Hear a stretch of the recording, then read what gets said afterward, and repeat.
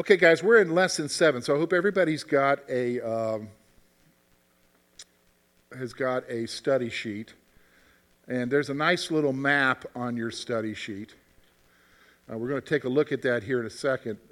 So basically, the next 2 weeks, we're going to do the judgment of the nations. Okay, so Isaiah 13 through 23 lists the reactions of the various nations to the Assyrian threat, as well as their judgments. Okay, so we already know that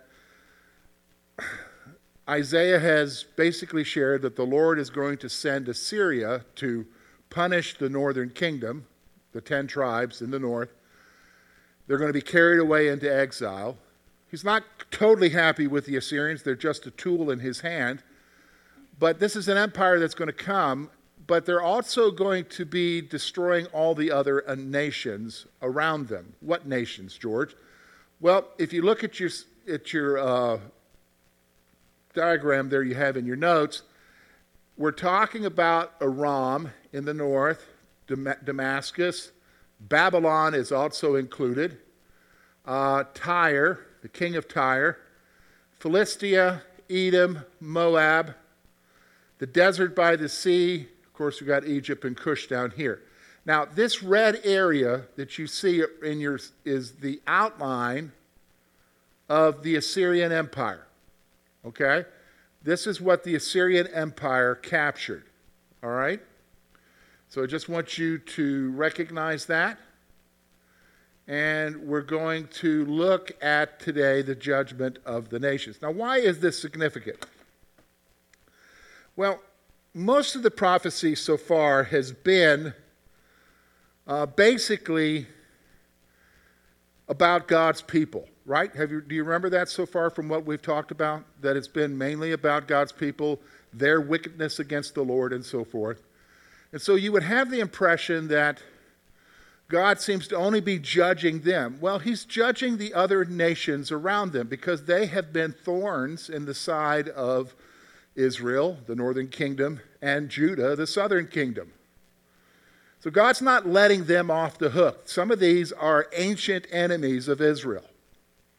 And so he's going to bring judgment against them as well. All right? So he's going to bring judgment against them. And so we're going to go through some of those nations today. Now, we're not going to read the passages because this is a lot of material, but we're just going to kind of survey our way through it. And again, if you have questions, ask them, okay? Ask them. Now, it's interesting, the very first nation that he's going to pronounce judgment on really isn't a threat to Israel at this point in history. So we're talking about, right now, this is sometime around 700 BC, okay?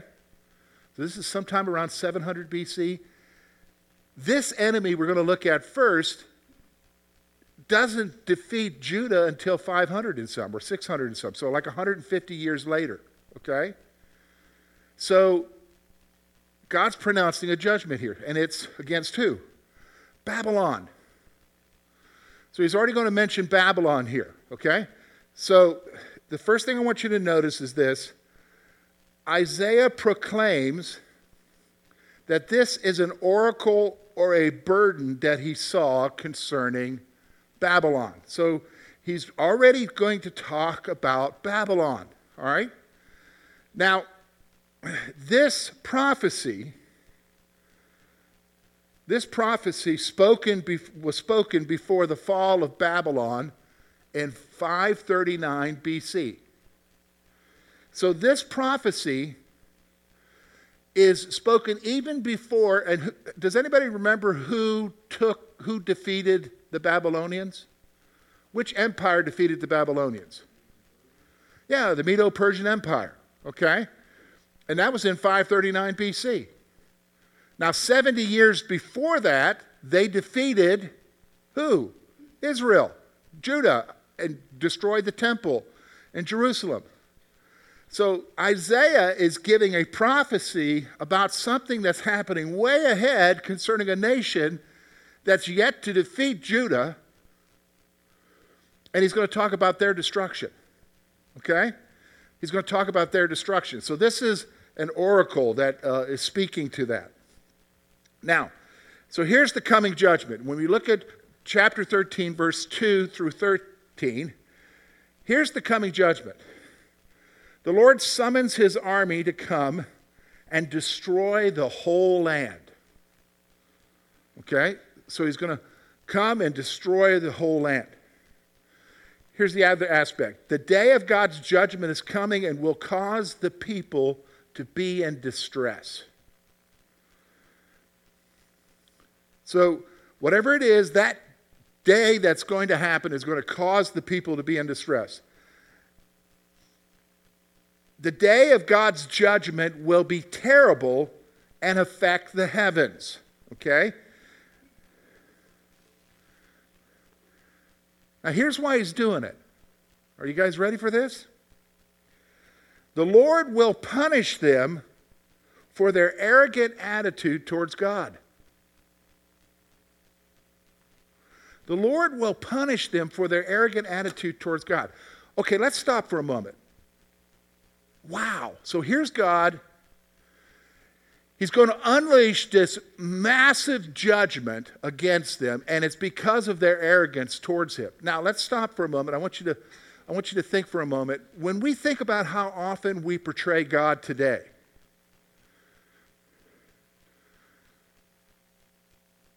is that different than what we just were considering from this prophecy about who God is? Is it different? Is it really? Think about it. How does the world portray God? How do some Christian churches today portray God? God is what? Love, right? God wants to be your friend, right? Is that not true? Now, when you read these passages, he's going to unleash a terrible judgment that's going to bring the people into distress. And it's because of what? Their arrogant attitude towards who? Him. Now, how does that stand with the common perception that we have today?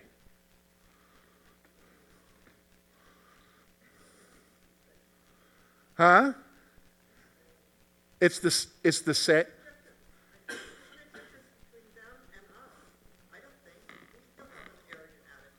Okay, well, that's good, Gene. So we need to really examine ourselves is what you're getting at. Yes.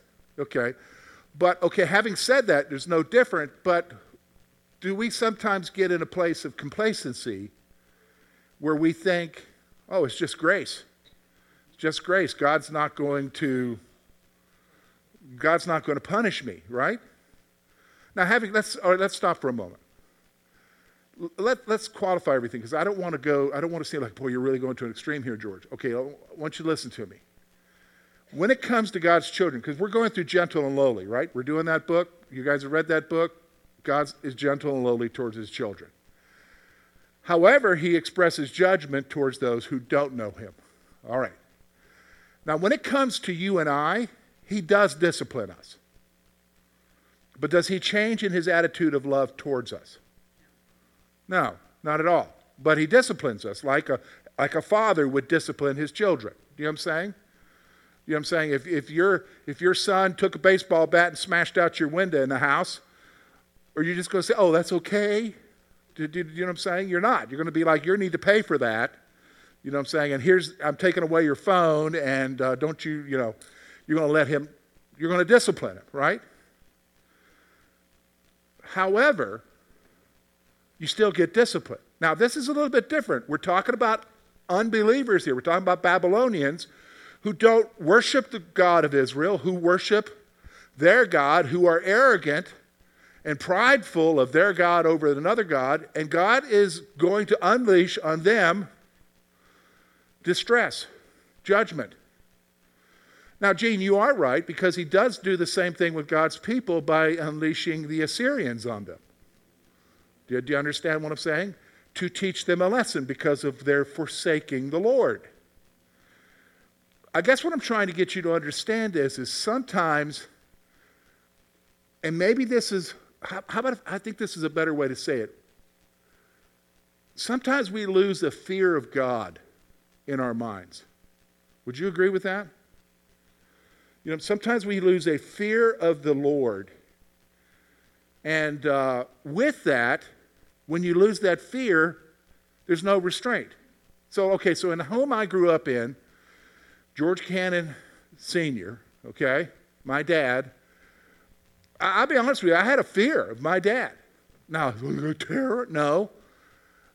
I understood his authority, and I understood that if I crossed a line, there was consequences. And all Mom had to say was, wait till your dad gets home. Excuse me, my mom's German. It would have an accent, okay? And, so wait till your dad gets home. And that would be enough to, do you know what I'm saying? We don't have that anymore. And I think sometimes it's because of our concept of God. So when you read a passage like this, and a lot of people do, God just seems mean and cruel. But no, he's disciplining. He's getting the attention of nations, okay? Because of their arrogant attitude towards the Lord. Now, let's go on here. The destruction will be so severe that men will be as scarce as fine gold. Now, what does that mean? Basically, he's saying the destruction that will come upon them, men will be scarce. What does that mean? There won't be a lot of men around. It'll be as scarce as fine gold. Why? Because they'll all be dead. Why? Because they were killed in battle or killed whenever who came over and took over and they kill the men. Why? Because they don't want somebody rising up against them. He's making a prediction here. Scarce as gold. Okay? Gold's pretty scarce, right? Yeah. That's why it has a lot of value. So he's saying this is what the judgment is going to be like for them. Okay? So he's pronouncing this judgment here, the coming judgment. So let's talk about the destruction of Babylon. Again, verse 14 through 22. No one will escape the destruction. No one will escape. It's coming. No one's going to escape. And listen to this. This is amazing. This is Isaiah. Okay, so I told you that Babylon fell in 539 BC. Now, this prophecy was given in the 700s BC, okay? Listen to what Isaiah writes from the Lord as far as who is going to bring the destruction. God will use the Medes to destroy Babylon. Now, that's amazing, isn't it? That in 700 BC, so like 150 years or whatever before, that actually happens, God says who's going to destroy them. Wow. Now, this is why some liberal scholars would say, well, this has to be written sometime after, sometime later. This has to be written sometime later because God can't predict what's going to happen. Isn't that crazy? But God says right off the bat, this is what's going to happen. This is who's going to destroy Babylon. It's who? The Medes, okay? The Medes are going to destroy them, the Medo-Persian Empire. Now, Babylon will become desolate and the habitation of wild animals. Hey, this is true today, isn't it? We know where Babylon is. Babylon is in Iraq. Do you know what? There's not a thriving city there. It's ruins that are constantly being excavated. Now, Saddam Hussein, when he was alive, before his kingdom fell, he was trying to rebuild Babylon, okay? He spent a lot of money trying to rebuild the area up. But it's a desolate place to this day. To this day, okay? To this day. So the Lord, here it is, here's the hope, even in talking about the judgment on Babylon, which, by the way, if you're an Israeli, if you're a Jew who's living in Judah at this time in 700, you're worried about who? The Assyrians, okay? We already saw that. King Ahaz is panicked about Israel and Samaria, Israel and the Syrians coming against them. And then you hear about this coming onslaught of the Assyrians, and you got a prophecy about Babylon? What do you think you're thinking? What are you talking about? That's not our threat right now. But he's telling them what's happening in the far future. But he also gives them hope. The Lord will have mercy on Israel and return her to the land. What does that point to? Well, it probably points to the reality that there's going to be an exile, right? The Babylonian exile.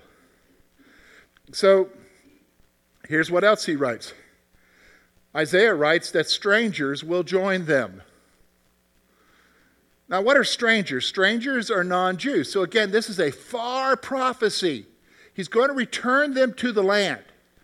This is not just because of the Babylonian Empire. This is a prophecy for the future, because ultimately in the future, who's going to gather them back to Israel? Who? You need help? Who's going to gather all the Jews from all over the world back to Israel in the future?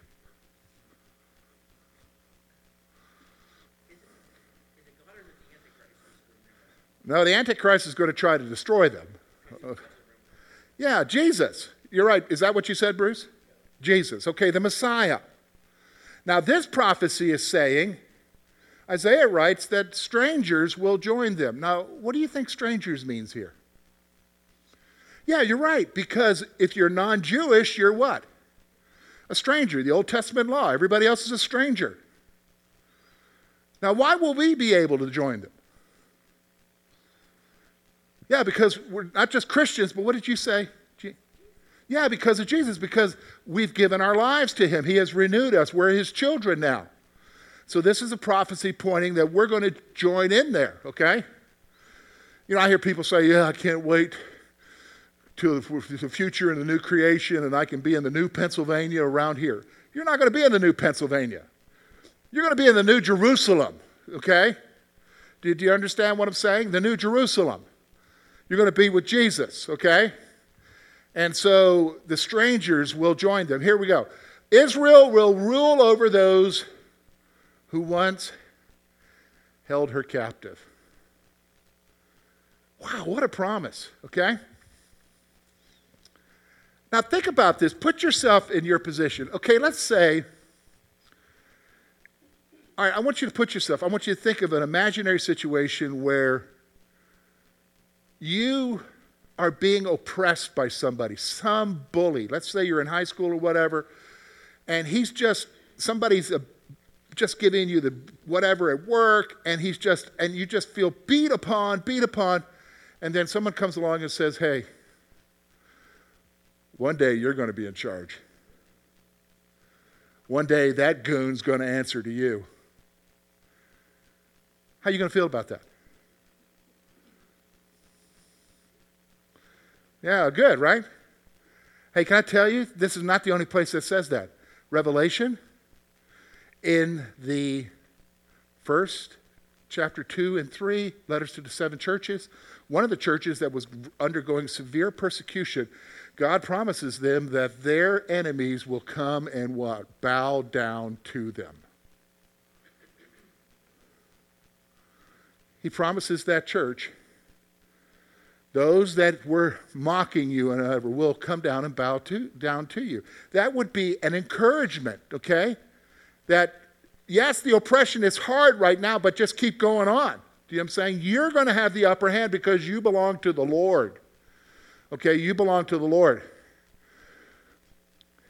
Here's what it says. When the promise is fulfilled, Israel will taunt the Babylonian king. You know what taunting is, right? Nah, nah, nah, nah, nah. You know what I'm saying? I mean, that's a childhood way of taunting, right? That's exactly what's going to happen here. You thought you were big. All right, now stop for a moment. Okay, we're laughing at this, and you're thinking to yourself, really? Are you kidding me? Let me tell you something about our God. He's talking at their level. He's communicating in a way that reaches them at their level. Do you understand what I'm saying? So when he says you're going to taunt them, that means something to them. Because they taunted them. Do you understand what I'm saying? They mocked them. Do you understand? It's the whole eye for an eye concept here. Okay? God is going to bring the judgment against Babylon. And again, think about this. This is 100 and some years before it ever even happens. Okay? 100 and some years before it ever even happens. Now,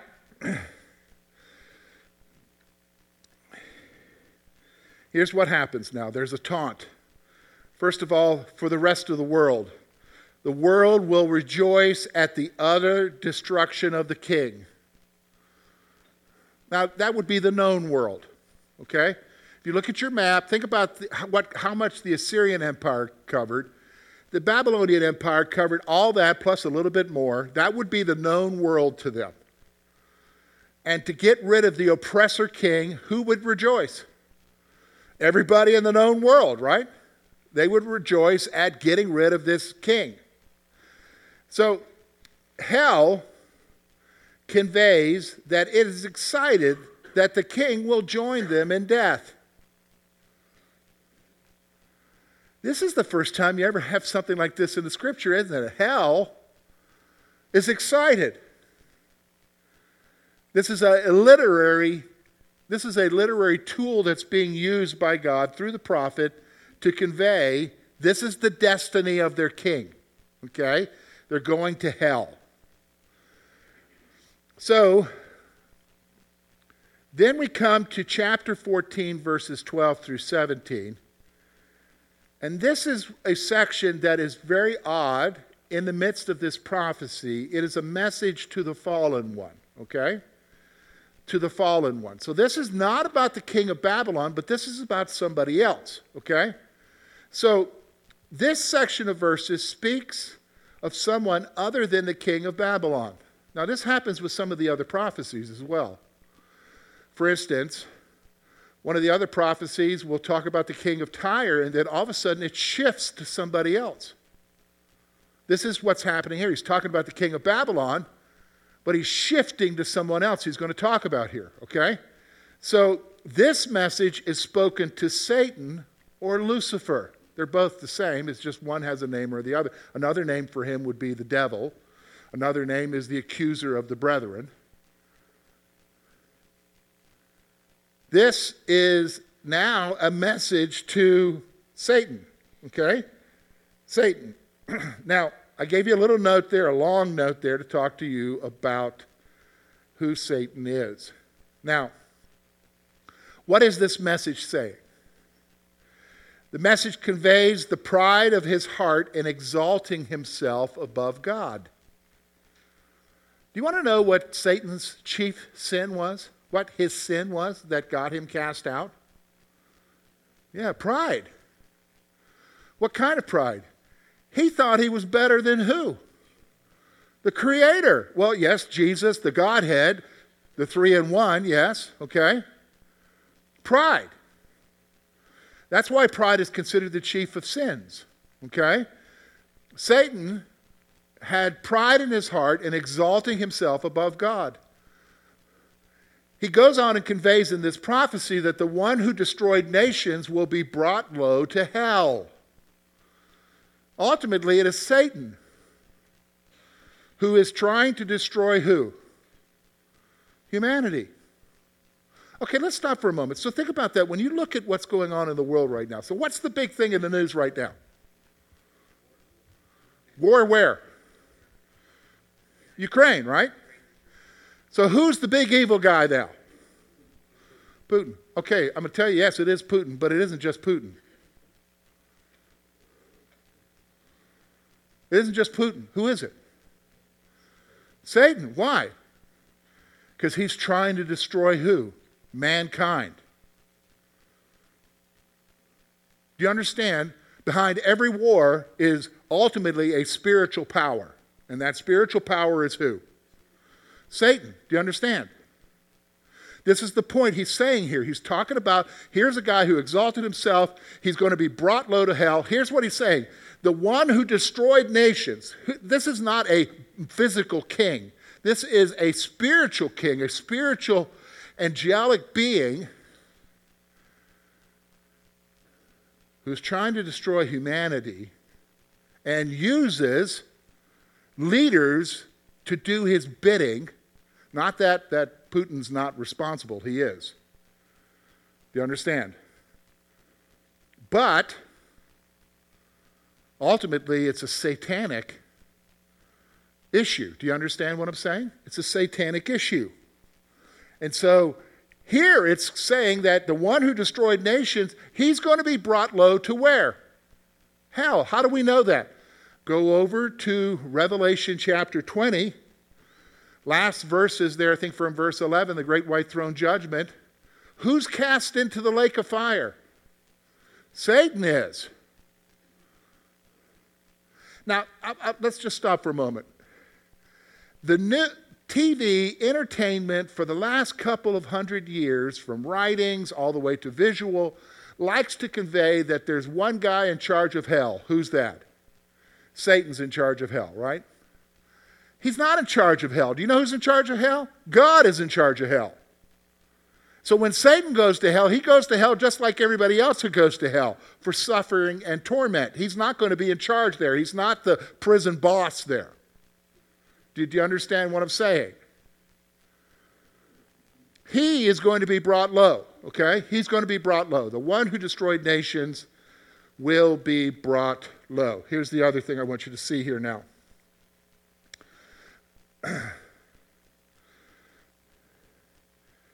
We're getting now to the destruction of the king.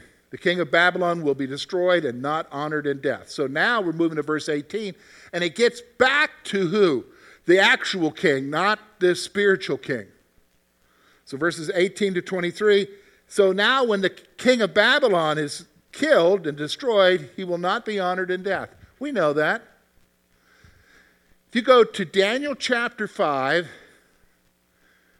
the co-regent Belshazzar he's profaning the God of Israel. God brings judgment. Remember the writing on the wall, okay? And Daniel comes and interprets it and says, this night you're going to die.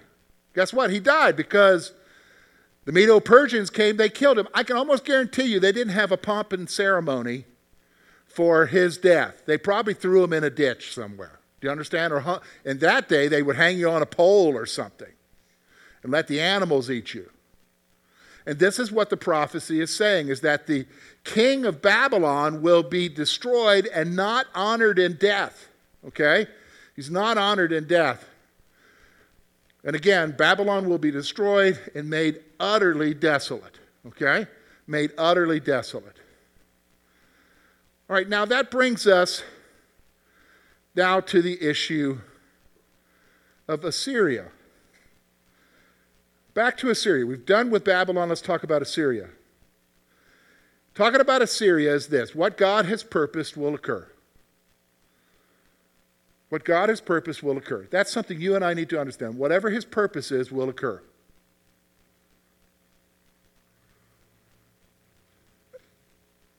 Do you think that's true? Think that's true for your life?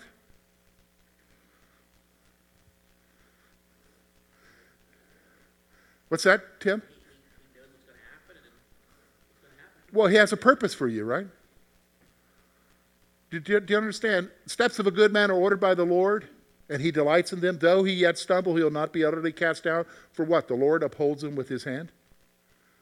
Your screw-ups aren't going to mess up God's plans. Whatever God purposes in his heart will take place. Whatever he purposes concerning Assyria will take place. Whatever he purposes concerning Babylon will take place. Whatever he purposes concerning George will take place. Because he's the one who's in control. He's sovereign, okay? He is the Lord. So God will crush the Assyrians in his land on his mountains. He's going to crush the Assyrians. Wow. Okay? Now, we're going to move on here to one couple of more nations real quickly. One is Philistia. Anybody know who Philistia is? That refers to who? What do we call those people from Philistia? Philistines, yes. Were they a thorn in the side of Israel for a long time? Yeah, remember? There was a big guy who David killed. What was his name? Goliath. He was a Philistine, right? So the Philistines were an enemy of Israel. All right, so no one can change what God has purposed to do. Okay, here we go. Isaiah received this oracle in the year that King Uzziah died. So now we're going to get to an oracle concerning Philistia that was received when who? Uzziah died. So everything we see in Isaiah is not necessarily chronological, okay? So now we're going to look at this oracle. God condemns the Philistines for thinking that they're safe when Uzziah dies. All right, now remember I told you Uzziah was considered a good king. He had 52 years of reign. He had a big military buildup. The economy of Judah was going really well. And because he had a big military buildup, he kept all the other nations around him in subjection. Some of them ended up being vassal nations. What does that mean?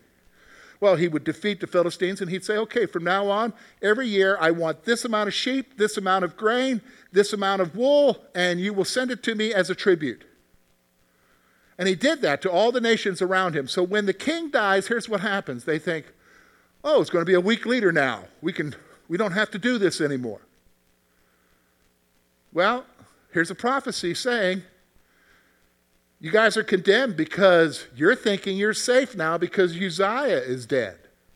Okay? Philistia will mourn when the Assyrians come from the north and destroy them. This is the one thing about the Assyrians. They weren't just unhappy with Israel. They were out to get everybody. You know what I'm saying? They're out to conquer everybody. They want all the land for themselves. So God is telling them, hey, your guys are going to mourn when the Assyrians come and destroy them from the north. That brings us now to chapter 15 through chapter 16, verse 14. We're going to talk about Moab. Now, you guys remember who Moab is? Moab, one of the sons of the nephew of Abraham. Does anybody know who Moab's father was? His dad fled from Sodom when it was being destroyed.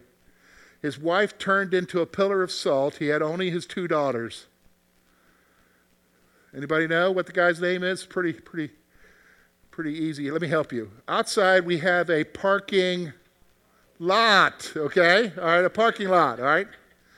Now, if you remember, if you go back to Genesis, it was very important to carry on the family lineage, but Lot, being scared because of what happened and what he witnessed, started living in a cave, and the 2 daughters were like, we're never going to marry. So they got him drunk and, of course, had intimate relationships with their dad and produced 2 sons. One was Ammon, and the other was who? Moab. So these are cousins of Israel, okay?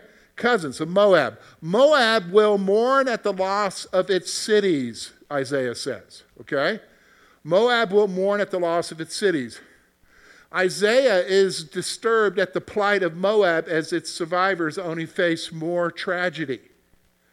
So Isaiah, even though he's pronouncing judgment against his enemies, you got to say the guy's got a heart, right? Because he's like really bothered that their survivors are going to face more tragedy. Do you understand?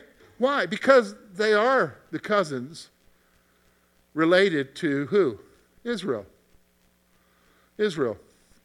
Now, let's remind ourselves, who are the Moabites? Well, there was a guy by the name of David who had a grandmother who was a Moabitist.